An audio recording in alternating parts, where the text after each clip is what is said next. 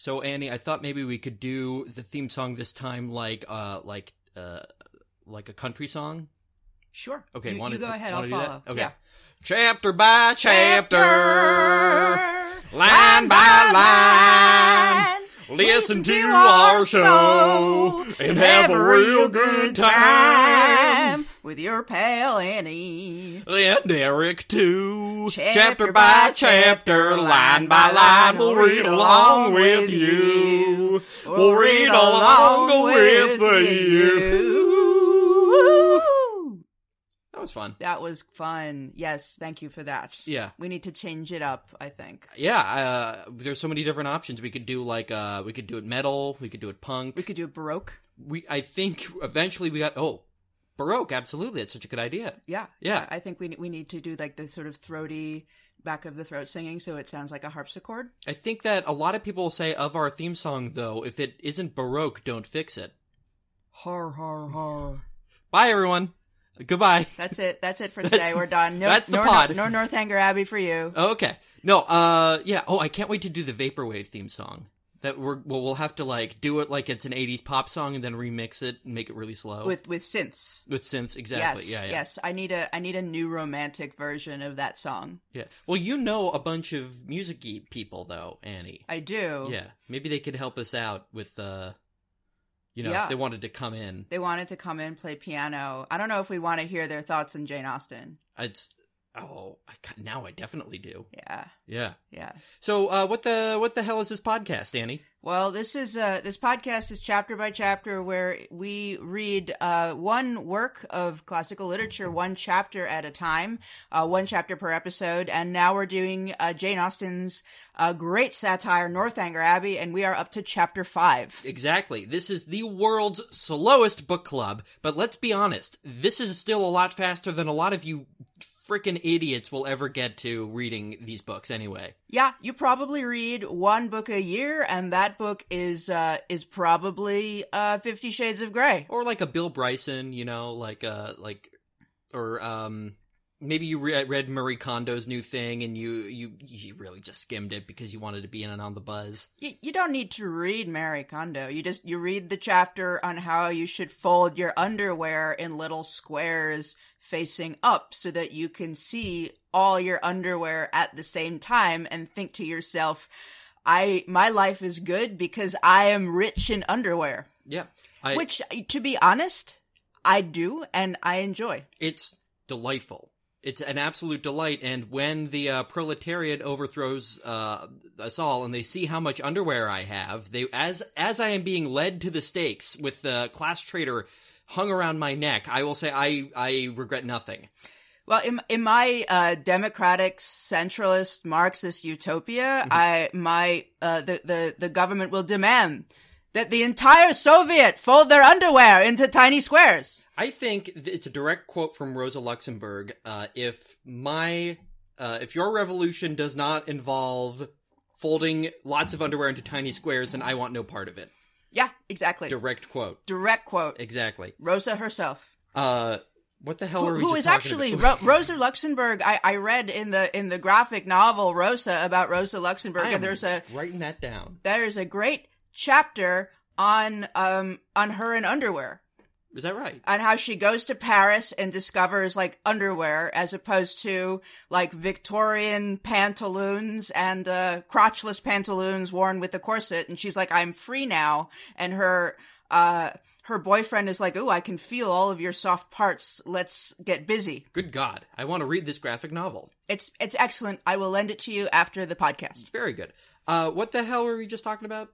Northanger Abbey. Oh, yeah, of course. Another time, Regency period England, another time of comfortable underwear. So this is the world's slowest podcast where we read one chapter at a time. We're up to chapter 5. What has happened last time on Northanger Abbey? Catherine Morland, gone to Bath. Bath! Find herself a husband, nobody was sad. She and her lame, basic bitch hostess, Mrs. Allen, does not help her at all in meeting men. She's pretty sad about that. She's going hanging out in the assembly room, not having a lot of fun. Then she meets Mr. Tilney. Ooh. Sexy, charming arch Mr. Tilney, who's maybe we think probably also gay, but he can talk about ladies' muslins, and so he's cool. We like Mr. Tilney. He's a little too arch for his own good, in my opinion. Yeah. I think this is actually, I think Eric and I may differ in our opinion about Mr. Tilney. Eric would not go out with him. I might sleep with him. I don't know, but he's not a long-term consideration because he's still way too into like the David Foster Wallace period in his life. Yeah, he's, we determined on previous episodes that Mr. Tilney is very much like, one of those Bazinga guys that you meet your freshman year of college. So you're just fresh off the farm and you're in college and you're away from your parents the first time. And there's a guy and he's like grown some kind of cool facial hair, or cool to you because you haven't seen that before. And he can recite all of Monty Python, or he's got this like, you know, he seems to have a bunch of friends, and you just think he's the smartest motherfucker in the world. And it's only as, you know, reflecting back on your first boyfriend, you're pushing 30 right now, and you're reflecting back on your first boyfriend, and you think, wow, I can't believe I ever thought that guy was smart. I was so devoted to him, too. Yeah, that's pretty much this guy, but at the same time, you know, when you are, when you're a woman approaching 40, then you look back on that boyfriend from when you were 20, and you think like, okay, you think of that as an experience more of childhood than adulthood, and you don't so much, and you kind of understand and sympathize more with your motivations. No, there you go, absolutely. Now, keep in mind, I was that guy. I was absolutely, or at least I very much tried to be. I walked around, I ordered, whenever I went to a bar, I ordered a martini, because I said, I'm gonna be the martini guy. Yeah, I'm gonna be really cool. I was that guy. I could wish I could go back in time and give me just a huge wedgie, but I can't. Okay, so plan of action: invent time machine, give 20-year-old Eric wedgie, come back in time, do podcast on Northanger Abbey. Absolutely. Oh, do podcast on Northanger Abbey like 5 years. Oh no, I've got an even better idea. Okay. We do a snarky socialist podcast like maybe 2-3 years before Chapo did it. Oh, before it was cool. And then we get the $100,000 a month or whatever. Yes. Yeah. Yes, that's the plan. Yeah. That's the plan. So next chapter, the last episode, Catherine Morland is now looking for Mr. Tilney. He's not in the pump room. He's not in the lower room. He's not in the upper rooms. He's not in any of the rooms. He's nowhere in Bath. But she gets to meet Isabella Thorpe and her family, and Mrs. Allen, basic bitch friend Mrs. Allen, meets Mrs. Thorpe, Isabella's mother, and they can be basic bitches together and not listen to each other talk. I'm still a little, confused as to the layout of Bath. Where are these rooms? Is this just a common building? Yeah, it's just like the town hall meeting place for rich people. And it's above, but so do you have to, is it like a country club? Like, do you have to have a membership, or can any ragamuffin or scallywag come in? Yeah, I don't really know. I actually had that question a few episodes ago. How do you, what gets you admittance to the pump room? Because it's obviously you can only go and take the waters if you are genteel. What if I was like a street urchin, like a Regency era street urchin, and my face is blackened with soot? And I've got, my little pipe cleaner chimney sweep thing, and I've got my hat, and I and really bad teeth, and I skip over and go, please, sir, I want some mud water to cure my gout. I don't think you're getting your gout cured. I think they're giving you an actual kick in the rear end, and they're saying, away with you, urchin! Oh, okay. Understood. Slime of the earth. Although gout is a rich man's disease. Oh yeah. The little kid is not getting any gout. He can't afford all those cakes and aspics and the rich cordials. Ooh, rich cordials. Exactly. I actually like a rich cordial myself from time to time. Annie, you have a very delicious rich cordial. Why, thank you. That orange stuff, or what was it that you? Oh, right. The was it plum? My plum liqueur. Annie has some. You should everybody come over to Annie's house. She lives on. Come on over to her house and have some of her plum cordial. You have the address. Actually, all this like bunch of Jews came over for an anti-fascist Shabbat a couple weeks ago and drank it all. Oh, so there's no more. Okay, never mind. Forget her address. Forget I said anything.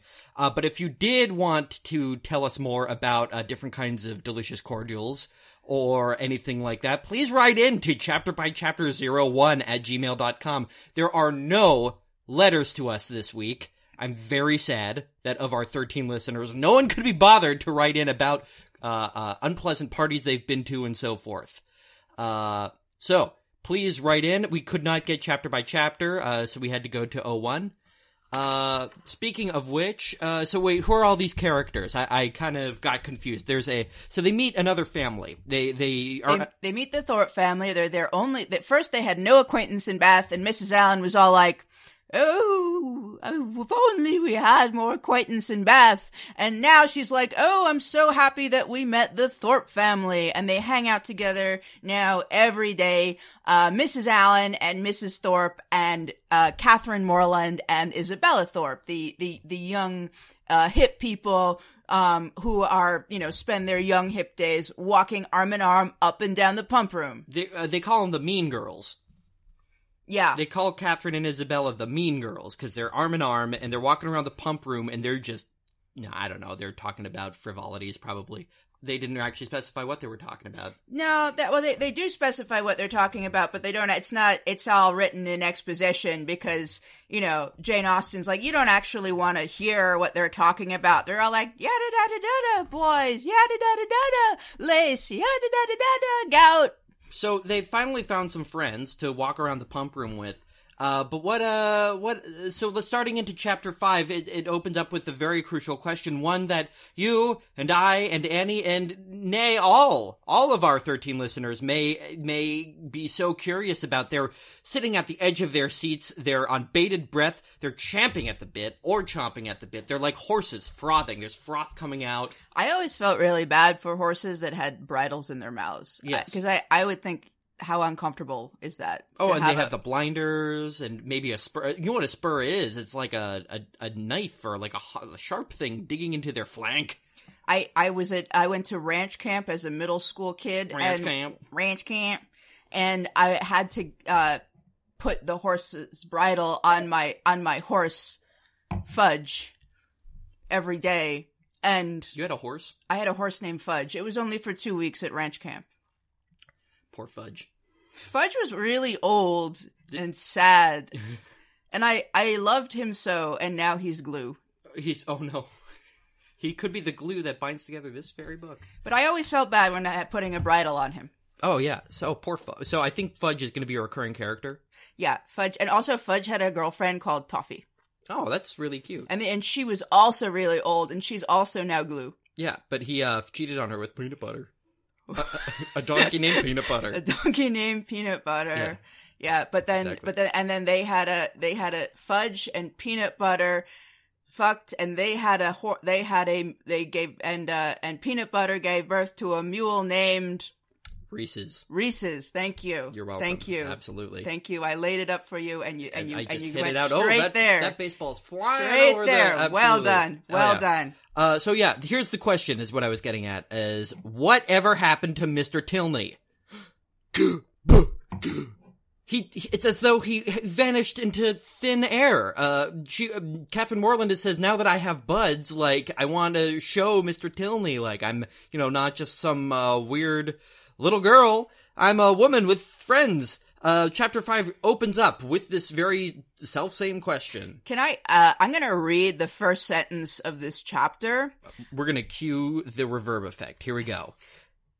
Catherine was not so much engaged at the theater that evening in returning the nods and smiles of Miss Thorpe, though they certainly claimed much of her leisure, as to forget to look with an inquiring eye for Mr. Tilney in every box which her eye could reach. But she looked in vain. Mr. Tilney was no fonder of the play than the pump room. She hoped to be more fortunate the next day, and when her wishes for fine weather were answered by seeing a beautiful morning, she hardly felt a doubt of it, for a fine Sunday in Bath empties every house of its inhabitants, and all the world appears on such an occasion to walk about and tell their acquaintance what a charming day it is. So I read this line because this kind of begins, I think it sets the tone for this chapter. And this chapter is confusing. Yeah, it's stylistically weird and kind of off. A good half of it is, I guess we'll get to it when we get to it. Yeah. And I mean, you know, those sentences, I think this is like a lot of this language is kind of the kind of thing that makes a Jane Austen novel occasionally, alienating to people who are, you know, Gen X, millennials, whatever, who are not really used to this kind of language and you have to kind of read that first sentence a couple times to realize like even what it means. And then you kind of have to go back and realize what she's doing. And then you're like, oh fuck, I'm in school. I'm going to go back on Twitter. I'm learning something.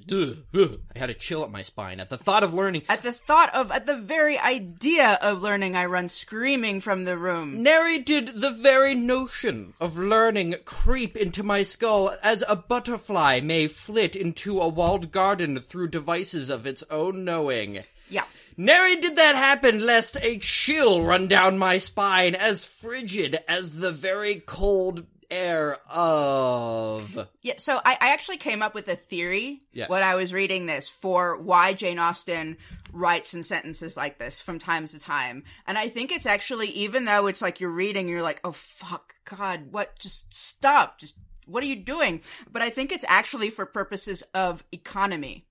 It's actually language economy here. Yeah, because she gets a lot done in one paragraph. There's a lot of setup and a lot of like information that she's kind of like shoveling into us all at once. And then we're reading these sentences. We're kind of, you know, we're following the plow cart across the field. And we're like, what the fuck is what? And yes. Okay.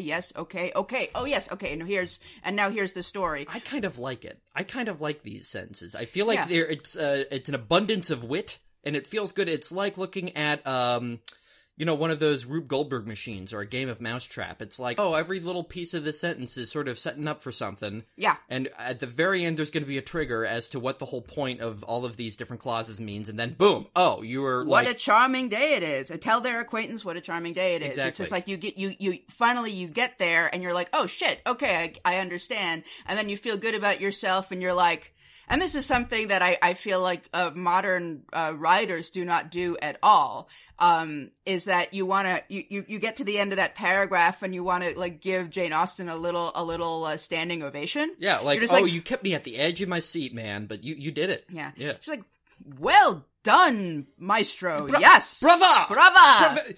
Golf clap. Yes, golf clap. Very nice lady who wrote this book. Yes. A lady. Please, a lady take a bow. I'm gonna plug in some polite applause into here. Yes. Okay. Good. And I think like that's how we're meant to, like, in this sort of language that like performative literature is like, we are, you know, everyone now is an irony bro. Everyone's like, I don't know. I was looking in my wardrobe this morning and I'm like, everything I own is demure. And I don't want to be a demure person anymore. I want to wear really, really bright and vulgar colors that I can go clubbing in. And you want to be bold and brashy. I want to be bold and brassy, and everything in my closet is demure. And I feel like that way about like kind of a lot of like contemporary literature. It's also demure. It's also quiet. It's also whispering in the library, which is a funny thing to think. Like Jane Austen is not that. Jane Austen is like punching at bricks, and she wants us to, you know, see her incredible skill. And she goes, interestingly, in this chapter, right from there. I mean, yeah, it's showing off. It really is. Yeah, she's totally showing off. So the reason why we bring this up is like half this chapter is just these little setup paragraphs. Where, I wish I was good enough at improvisation that I could just like imitate a sentence like that just right off the top of my head. Like, the point is that, maybe the point is that Annie wants to not be demure anymore. So it's like, demurity being what it is, it's less you go at it from the weirdest angle, like the concept of demurity itself, or demureness or whatever, or like the idea of what people are in fashion for itself, and then you get around all these sort of twisty, windy angles, like all the different parts of what you're trying to say are being set up, and then boom, I don't want to wear this anymore. I'm Annie, I don't want to wear this anymore. I want to wear a vulgar color and go clubbing. Yeah, I think it's exactly like that, and I think she's giving an example of the kind of like the beautiful sort of sentence, and you read this sort of sentence in like a philosophy text, for instance, and obviously it's all about ideas and it's dry as dust because it doesn't produce any images in your brain, whereas here we have characters, we have a setting, we have feelings, and we have an entire world encapsulated in a medieval miniature in a single paragraph, and that is something that is not available in any other art form. But you know where it is available? At your local library, Annie. Oh, yes. Absolutely. Come on in. Get a library card today.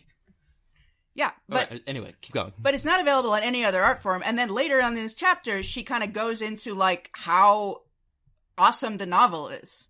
Like, a full-throated defense, and... We'll get to that. Yeah. We'll get to that. So, here's basically all that happens in the chapter. There is no Mr. Tilney. He is not to be found. It's as though he evaporated in to quote The Shawshank Redemption, it's like he's a fart in the wind.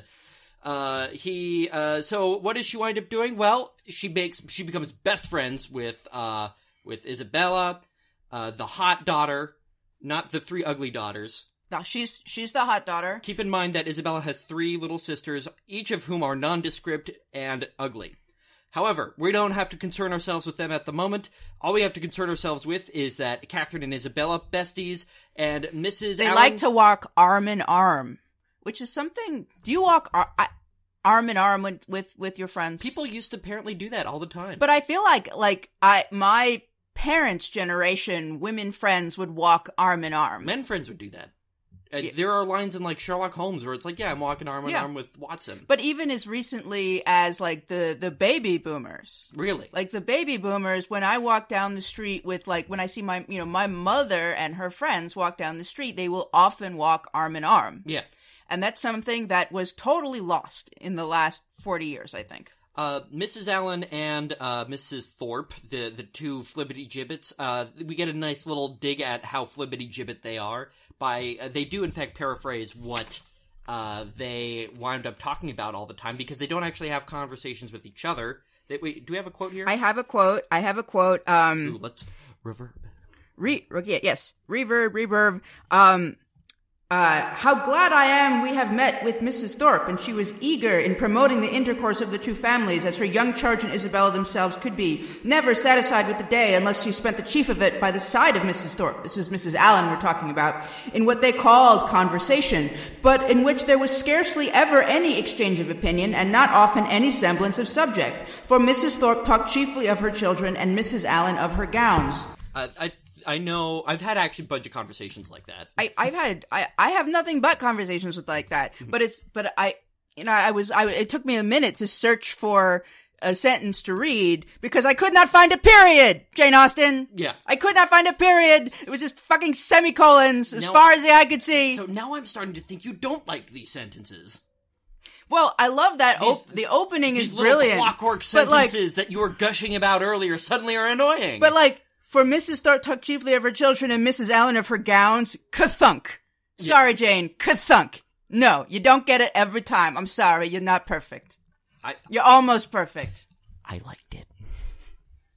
Don't tell Annie, though. Eric likes it when the lady goes kathunk. That's all I want to say. That's my favorite sex move. Hey, baby. That's what I say at a bar. I'm like, hey, baby, let's do the old ka-thunk, ka-thunk. Wink. And they're too confused to be offended. Yeah. Like, what? I'm just going to step away quietly now. Back into the world of full stops and not semicolons. I go to the bar and I do what I think are suggestive hand gestures, but are mostly just baffling. So I'm just like, hey, wanna, going back, and then I put my pinky and my ring finger through I scrape it against my wrist, and I'm like, yeah, how about that? How about that? Yeah. And it doesn't look like anything at all. And people are like, what the hell does that mean? That's how you get all the ladies. Yeah. Ka-thunk. That's really weird. Yeah. That's really weird. Absolutely. Okay. All right. All right. Maybe save that for like the third date.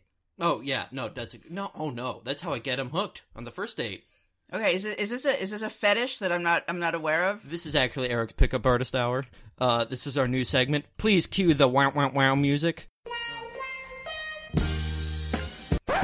No, we're not cueing the music. Okay, no, this is a bad idea. This is a bad segment.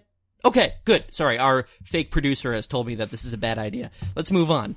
Okay, so having read the ka-thunk sentence, there are a number of virtuoso sentences in this whole paragraph. I still like the sentence, but keep going. And I would like to read one of them. So Catherine Morland, even though she's having fun with Isabella Thorpe, they're chilling out, they're walking arm in arm up and down the pump room. She's still on the lookout for Mr. Tilney, but he was nowhere to be met with. Every search for him was equally unsuccessful in morning lounges or evening assemblies, neither at the upper nor lower rooms. At dressed or undressed balls was he perceivable, nor among the walkers, the horsemen, or the curricle drivers of the morning. His name was not in the pump room book, and curiosity could do no more. He must be gone from Bath! I have a pump book. Is this? Are we back to your pickup artist segment? Okay. Your pump book. Okay. It's not Lady Chatterley's Lover, as we have previously discussed. That is not actually nearly a pornographic enough book. Oh, not nearly enough. There aren't nearly enough undressed balls in Lady Chatterley's Lover. I did highlight that there were balls. Okay, so this chapter mentioned we went to balls both dressed and undressed, and I said, "Dear God, I would love to go to an undressed ball." I feel like, go to FetLife.com, register for an account. You'll find undressed balls. Undressed balls. I think this is our new hashtag, undressed balls of Bath. Absolutely. Yeah. Sorry, this is getting, I need to have a drink of wine. Let's have a drink of wine. Let's have a drink of wine. And move on. We're gonna picture in our heads the best undressed balls that we've been to. Write into us. Please. About undressed balls. Any undressed balls you've been to or that you want to invite us to. Any ka-thunk stories that you have, any undressed balls. Write your steamiest fucking Regency stuff. Things that would make these Regency twerps go, goodness! But you know what, though? Regency period was a sexy period. It was. Those dresses. Yeah. The imperial they showed... waistline was like, goddamn. Yeah. And then later, here's what I read. Later, the artists painting, so like maybe 1860s, 1850s, dresses get a lot more conservative, right?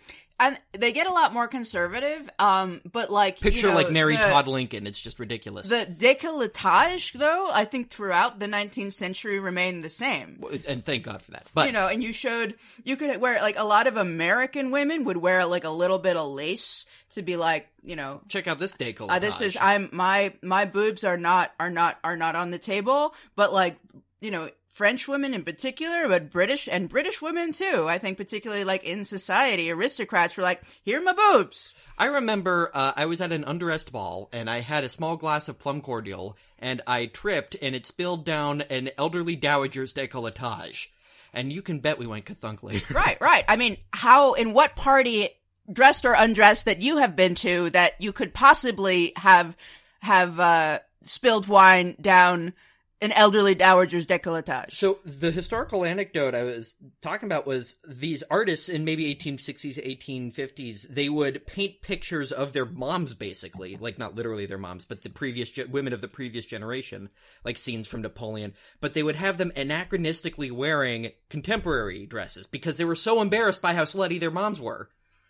Yeah, that's really funny. I didn't know that. Yeah, no, I mean, you look up pictures, it's like, oh, they shouldn't be wearing those dresses. They should be wearing, like, the imperial waistline and everything's kind of transparent, And it's like, no, these artists could not bring themselves to paint their mothers like that. That's crazy. I had no idea. Anyway. Yeah. So, So we were on the topic of undressed balls. Okay, so here's what's going on. In the absence of Mr. Tilney, what Catherine winds up doing is hanging out with Isabella a lot, and they become totally inseparable. And even in the rain, they go out inside in the sunshine a whole lot. They go around the pump room. They become the mean girls. They start. What do girls of that age do usually? 17. Yeah. They watch Buffy. They talk on the landline phone. Exactly, when they're every once in a while they'll be talking on the landline phone because they're waiting and they have to get off the phone and get onto AOL.com, and so you have to wait for the dial-up to happen, so you can't actually talk on the phone with your friends while you're waiting for the dial-up. But then you get onto the dial-up and you can use AOL Instant Messenger. We can imitate. Remember that? Yeah, and then you get onto AOL Instant Messenger, and by the time you've done that, the episode of Buffy will have started again, and so you're not even going to type to your friend. You're going to go right back to the episode, but then you're going to start typing again as soon as the commercial break is on, because the computer is in the den and you are watching Channel 11 upstairs in your room, and you don't have cable, and there is the TV screen is scratchy. But you know what, Annie? Sometimes there's no Buffy to be watched, and sometimes your little brother is using the AOL for what he says is the internet for what he says is homework, but he's the little it's brat, not homework. The little bastard is actually like using it to play a stupid video game. Minecraft. Or I guess what's a 1998 Minecraft version? Minecraft. Minecraft. Snood. He's playing Snood. Anyway, sometimes it's just a rainy day and you have nothing to do but hang out in your room with your best friend. And what are they doing? You are, you're reading your Wicca books. You're reading, but are you reading? That's really sensible that these young ladies are reading, probably books on philosophy or like informational textbooks, things to really enrich their minds. Maybe the Bible, they're going over their verses. Yeah. Is that what they're reading, Annie? Yeah, no, just speaking for myself, and I speak for all 17-year-olds throughout time and space, that we were casting spells. Oh yeah, witchcraft. We were doing witchcraft. But even witchcraft would be. Oh, sorry, please. To and making potions with ground up kitchen spices and menstrual blood to feed on our unsuspecting boyfriends. And they probably had it coming. But I will say that even selling your immortal soul to the devil for witchery and black magic would be preferable to the vile thing that they were doing in their room together. What is it that they were reading, Annie? Novels. Novels! Novels! God damn these goddamn Devil's Spawn! Useless wastes of time, not but the fripperies of the feeble-minded. If I was outside, let me tell you something, if I was outside reading a novel and someone came up to me and said, "Oh, what are you reading?" I would blush with shame and say, "Oh, it's the newest Bill Bryson. It's not a novel," because novels are silly. They're French. They're French. They're French. They're for girls. They're for girls. They're written by a lady. They're written by girls. They're read by girls. And I hate them so much. I hate them. Oh, these goddamn novels. I want to burn them in a pyre with other novels. So Jane Austen spends the rest half of the chapter talking about how actually novels are perfectly good and sensible. She goes on this big tirade about how how presumably Jane Austen, this is no longer the invisible author voice. We were talking about Roland Barthes earlier. This is not like a third party, the great Lacanian other. This is actually explicitly Jane Austen stepping through the window of time and shouting in our ears, "Hey, novels are really good and smart." Yeah, and in fact, she calls them kind of like the greatest form of literature in this chapter, and she gives this very, very full-throated defense. It's a nice little window into the past when this is really a lot before, a novel. Even the word novel means it's new. It's like an interesting thing. But I think that at the same time, this prejudice against novels still very much exists and has always existed. Novels do appear to be, you know what? It's so strange. It is associated with femininity. I remember there was a book club that I did for a library in Southern Brooklyn. And the people who came in, and one of the, there was mostly women. There's a couple men, and one of the older men said, "Well, I usually don't read novels. I really like to learn things instead. Yeah. And obviously that really annoyed he got into a little tiff with the other women there. But, Yep. I mean, it really was just a window into the attitude. Like, oh, this still kind of is around. Like, a novel is a feminine thing, a silly thing. Yeah. And I think that I have definitely gotten that shit from a lot of men. That about novels, like and in a lot of different directions. Exactly. Too, where the novel, I've heard from friends like, oh, this doesn't teach you anything about life. What good is it? Why are you reading novels? That's such a waste of time. Or I've also gotten, which is a weird thing to get from a friend and a comrade, the novel is the ultimate art form of capitalism. I would love to hear that. I would love to hear how that's true. Yeah, I mean, the time period coincides, but also it's a novel. You can say the same thing about, like, steam or electricity. Like, yeah. Like, the time period coincides. Okay, so maybe the novel... Okay, so if we're going to do a Marxist analysis of the timeline of the novel, maybe it's that the novel needs to exist and proliferate so that the next new literary form may overthrow it. Presumably one with no main characters. And I think that, like, it's funny, though, because, like, the novel, and I think that, mostly the novel has coincided very much with, like, women's literacy. Oh. And for pretty much the entire time that the novel has existed, like, there have been men who are trying to overthrow women's primacy in writing novels and sort of being this the overwhelming supporter of modern literature have been women overwhelmingly. Absolutely. For hundreds of years. Yes. But meanwhile, these hoity-toity dismissive men who read the London Journal and they have their silly hats and their snuff boxes, and they say, what are these fripperies? Like the lace in your décolletage and a novel, yes. And, even as late as, like, a writer like Norman Mailer, we get, like, Norman Mailer is the scum of the earth when he writing an article like The Scent of a Woman's Ink. Really? Yeah. And, there are... Hooah! The scent of a woman!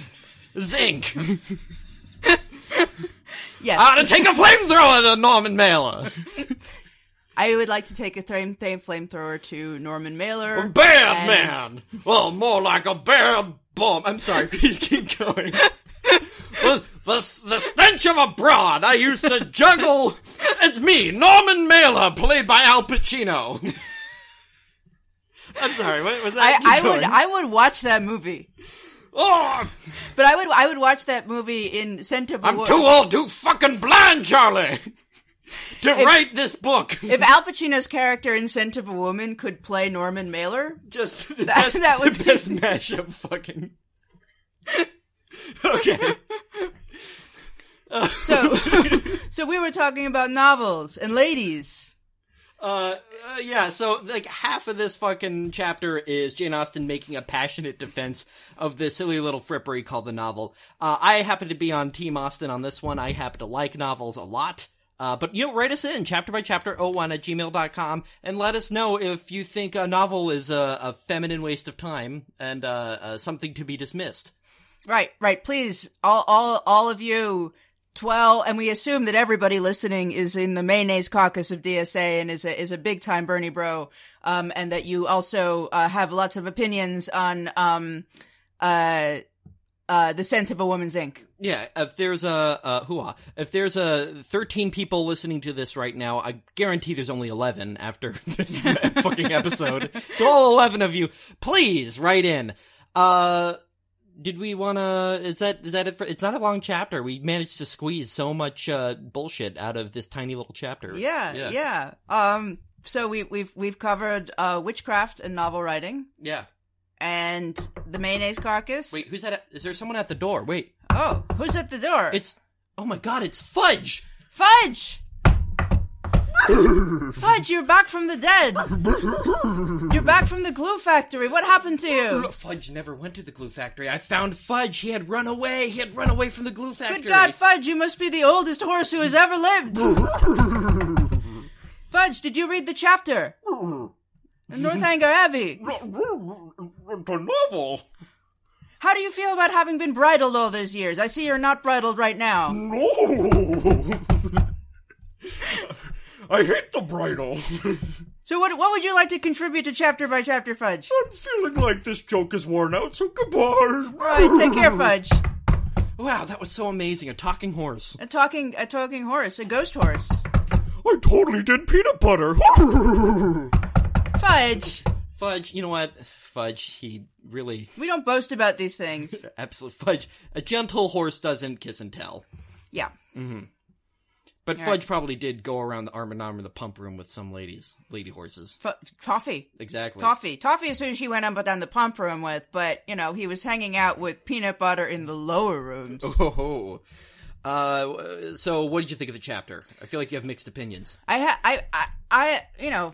I love Jane Austen. I like it when she makes mistakes as much as I like it when she's and I think this chapter, she's a virtuoso. And we read a couple of her virtuoso sentences that won, and we read, I think, a virtuoso sentence that kind of went kathunk. And I think, you know, when you soar, And not kathunk in the good way. You know, when you soar, you're like Icarus flying too close to the sun. Sometimes your wings catch fire and you burn up and you crash to earth and you die. Yeah, I like these little clockwork sentences. I think they're fun. We don't get them a whole lot nowadays. They should come back. I think so. I think that I would like to see this sort of thing coming back. You do see them in clockwork sentences in academia, but they're not beautiful or useful, and in fact, they make you want to die. That's absolutely right. It's so strange you should mention that. I've been trying to unsmartenify myself. Be smarten. And smartenify. Make myself smarter. So one of the things I did is start a Jane Austen podcast with my good friend. But another thing I did is I've been trying to read things that are a little more philosophical. Things like, I've been picking back up my Marx because that's sort of in vogue nowadays. But then also, Marx was a good writer. Marx was a good writer. Lacan, all these different philosophers and, these big guys. And what they do is they absolutely string together their sentences but you try to get to the end. You try to sort of have to skim it over to the end to see what the fucking point is. Like, why are you going through tackling this idea of yours at this weird off angle? But it isn't to make some so when Jane Austen does it, it's to make some kind of witty point. Yeah, she uses it for its obviously intended purpose, and it really a punchline. Yeah, it's a a punchline. Shaggy Dog story. Exactly, and it tickles you when it happens. And Derrida, no punchline. No, and you have to get around. Goddamn, it's so French. I feel like the French do it constantly. Yeah, the French do it, the Germans do it, and then Americans like to imitate the French and the Germans because we're insecure. Yeah, exactly. No, it was, it's good chapter. So the next segment is we're gonna do some recommendations. Yeah, I have some recommendations. I got nothing. What do you got? You got nothing. Yes, I do have something. I just finished up. I've been reading a lot of old fantasy books, like really old fantasy books. Well, late 1800s, but still like pretty old for fantasy books. So I've been plowing through Lord Dunsany. Ooh. I just finished he's got this very short thing, which is maybe what he's most famous for, which is called The Gods of Pegana. And it's a completely fake cosmology. And it's written exquisitely. It's written, Ooh. he imitates sort of a very biblical tone, but he sort of tackles for what his time, very 1800s era, modern philosophical concepts using this very biblical tone. And everything is very, it's cool. It makes you feel cool, man. There's just pages about so first of all, he avoids a lot of the fantasy of that era is pretty racist because even the fake cultures that they make are like clearly influenced by Orientalism and Chinese stuff. But he completely avoids that by making this kind of very old sounding, but very pan world. He just thinks of silly words for his gods. And they're just they're clearly not based off of any particular culture. This is just a completely fake cosmology. So the main god is Mana Yud Sushai, all in capitals. And if he's asleep and the Skarl the drummer drums up in the cosmos, and if Skarl the drummer's hand should ever wane, then Mana Yud Sushai will wake up and annihilate all of us because he's bored with us. That's so like Mana Yutushai. It's so like him, but like it's just full of stuff like that. Like, yeah, people don't dare pray to Mana Yutsushai because he might wake up. There's another god who is a nameless thing in the desert somewhere, far beyond the wells where anybody can get to him. He's got a big book. The book's pages are black and white. It has all of the world's destiny written on it. The day pages are white. The night pages are black. When he gets to the end, and he's getting pretty close to the end, folks, he's gonna run out of words, and then the world's gonna end. It's just cool shit. I want to follow that Yeah. by saying I watched Crazy Rich Asians last night, and I enjoyed every minute of it. Really, I have heard mixed reviews of Crazy Rich Asians. Have not seen a competently written romantic comedy in many a year, and that was competent, which is about as the best I can really say for movies in this day and age. I miss a good rom-com, you know? Yeah, or just a film that you can watch without feeling like you would rather be reading Jane Austen. Okay, here's another one. Here's another rec, because I feel like mine was a little too highfalutin. Don't listen to the podcast Come Town, but instead go onto YouTube and look up different segments of it, so that you can laugh at the individual joke, but don't actually listen to the whole thing. Unless you're high. Oh, if you're high, then it's great, and yeah. I think it's meant to be watched while high. I think that's the point. Yeah. Yeah. Well, anything else? I'm done. I'm good. Anything in the New York area we should be advertising? Like Mayday! Mayday! Mayday! Columbus Circle! Mayday! 5:30. Mayday! Go to Columbus Circle at 5:30. 5:30. Party with the unions. Party with the unions. Well, there's going to be like a march. Yep. For what? For Mayday. It's just labor. It's General Mayday. labor. Exactly. Yeah, we march on Trump Tower, but it's Mayday. Come out. Yeah. Wear red. Yeah. Hell yeah. Okay. That's all I got. Me too. Goodbye.